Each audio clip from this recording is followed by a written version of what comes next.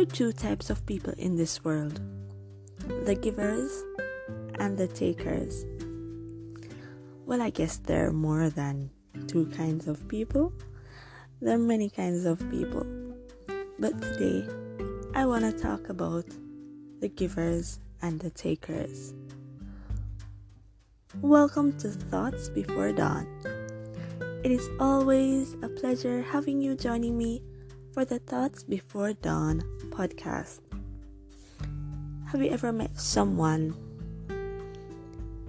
that you can identify as a real giver? When you think about your experience with them, you can always think of instances where they have been giving their time, giving advice, giving their love, just giving of their means. And on the other hand, have you ever met some persons, when you think about your interactions with them, all you can think about, or what stands out, what is dominant, is that they're always taking, they're always wanting something? I have something to say to both kinds of people. So let's start with the givers. What I want to say to the givers is that sometimes you have to allow yourself, give yourself the permission to receive. And what do I mean by this? Sometimes you can become so caught up in giving that you find yourself rejecting, find yourself not allowing yourself to receive of the good that you need. While you may be a giver, and that is good, there may be another giver who is willing to give something to you, to give support, to give assistance, to give advice. And because you are so accustomed to giving, you may find yourself in a situation where you are not receiving as much as you should. So when the opportunity arises for you to receive, without even thinking about it subconsciously, you don't consider yourself to be worthy to receive good things, and subconsciously you reject those good things, the good people in your life that are willing to pour into you. And when I say receive good things, I'm not talking about material things only. It may include material things, but I'm talking about, all the different positive things that you can receive. Funny enough, when I decided to speak on this a few days ago, after I had decided to speak on this, I saw a quote. My friend shared a quote that would be a good word of advice for the givers as well. And basically, the quote said, givers have to learn to set limits because takers don't have any.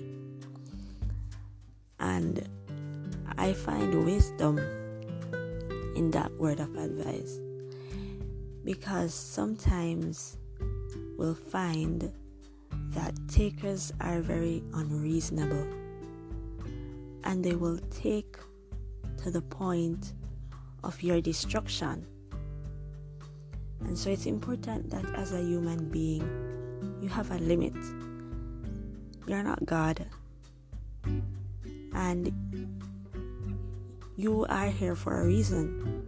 And if you are destroyed in your giving, then you will not have any way to fulfill the work that you have to do, even if it's giving. And so it's important that you do not allow yourself to be destroyed by giving to the point where you yourself have nothing left.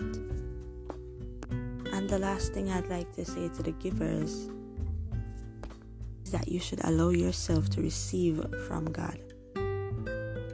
There's so many things that God wants to give us. God wants to give us joy and peace. He wants to bless us in ways that we can't even comprehend. But if we are too busy, we may find that we miss out on some of the things that God wants to give us. So while you may feel the need to be the hero for others, allow God to be your hero. Allow Him to fill you with all His good and wonderful and perfect gifts. And when He fills you up, it's going to be natural that you will keep on giving. But you'll have a supply that will never run dry to keep you sustained as you give. So ensure that you allow yourself to receive from God. And what can I say for the takers? Takers are usually seen in a negative light, and we can understand why. But I believe that there's a place for takers, because we are not all where we want to be, and if help is available, then it's okay to receive it. If you're a taker,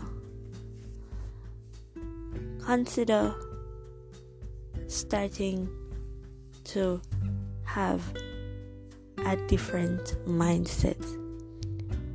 A mindset that sometimes you should also find opportunity to give. And in your taking, be considerate. Remember that you're not entitled to receive any of the assistance that is being offered. So remove that mindset of entitlement and be considerate. Do not take until there is nothing else left to take. Prayerfully consider to ask God to help you to find ways that you can give. You may think you have little or nothing to give, but if you really consider it, there's always something that you can give. Everyone can give. It doesn't matter your financial status. It doesn't matter your stage in life. There's something that you can give. Try to find some way to give as often as you can. Make a deliberate effort to add giving as one of the things that you do. You need to set goals, like find a way to give to someone once in a day. And giving can be done in so many different ways. As I mentioned before, give support, give advice, give assistance. There's so many ways that you can give. And when you receive, share what you have received with someone else. The Bible tells us that it is more blessed to give than to receive. When you start giving, you will immediately experience the blessing. It will change your outlook. It's proven scientifically that giving makes you happy and it improves your health. When Jesus was on earth, he gave a lot. He gave so much until he gave the ultimate sacrifice of his life. But there's something that Jesus told his disciples in Matthew chapter 10. In verse 8, he said, "Heal the sick, raise the dead, cleanse those who have leprosy, drive out demons." And this is the part I want to focus on. Freely you have received, freely give. So my message to the givers and the takers: freely you have received, freely give. And allow the blessings of giving to continue to create that ripple effect, so we'll continue to have more good in this world. Thank you so much for joining me today for Thoughts Before Dawn. I'm Sister Dames, inviting you to join me next time for Thoughts Before Dawn.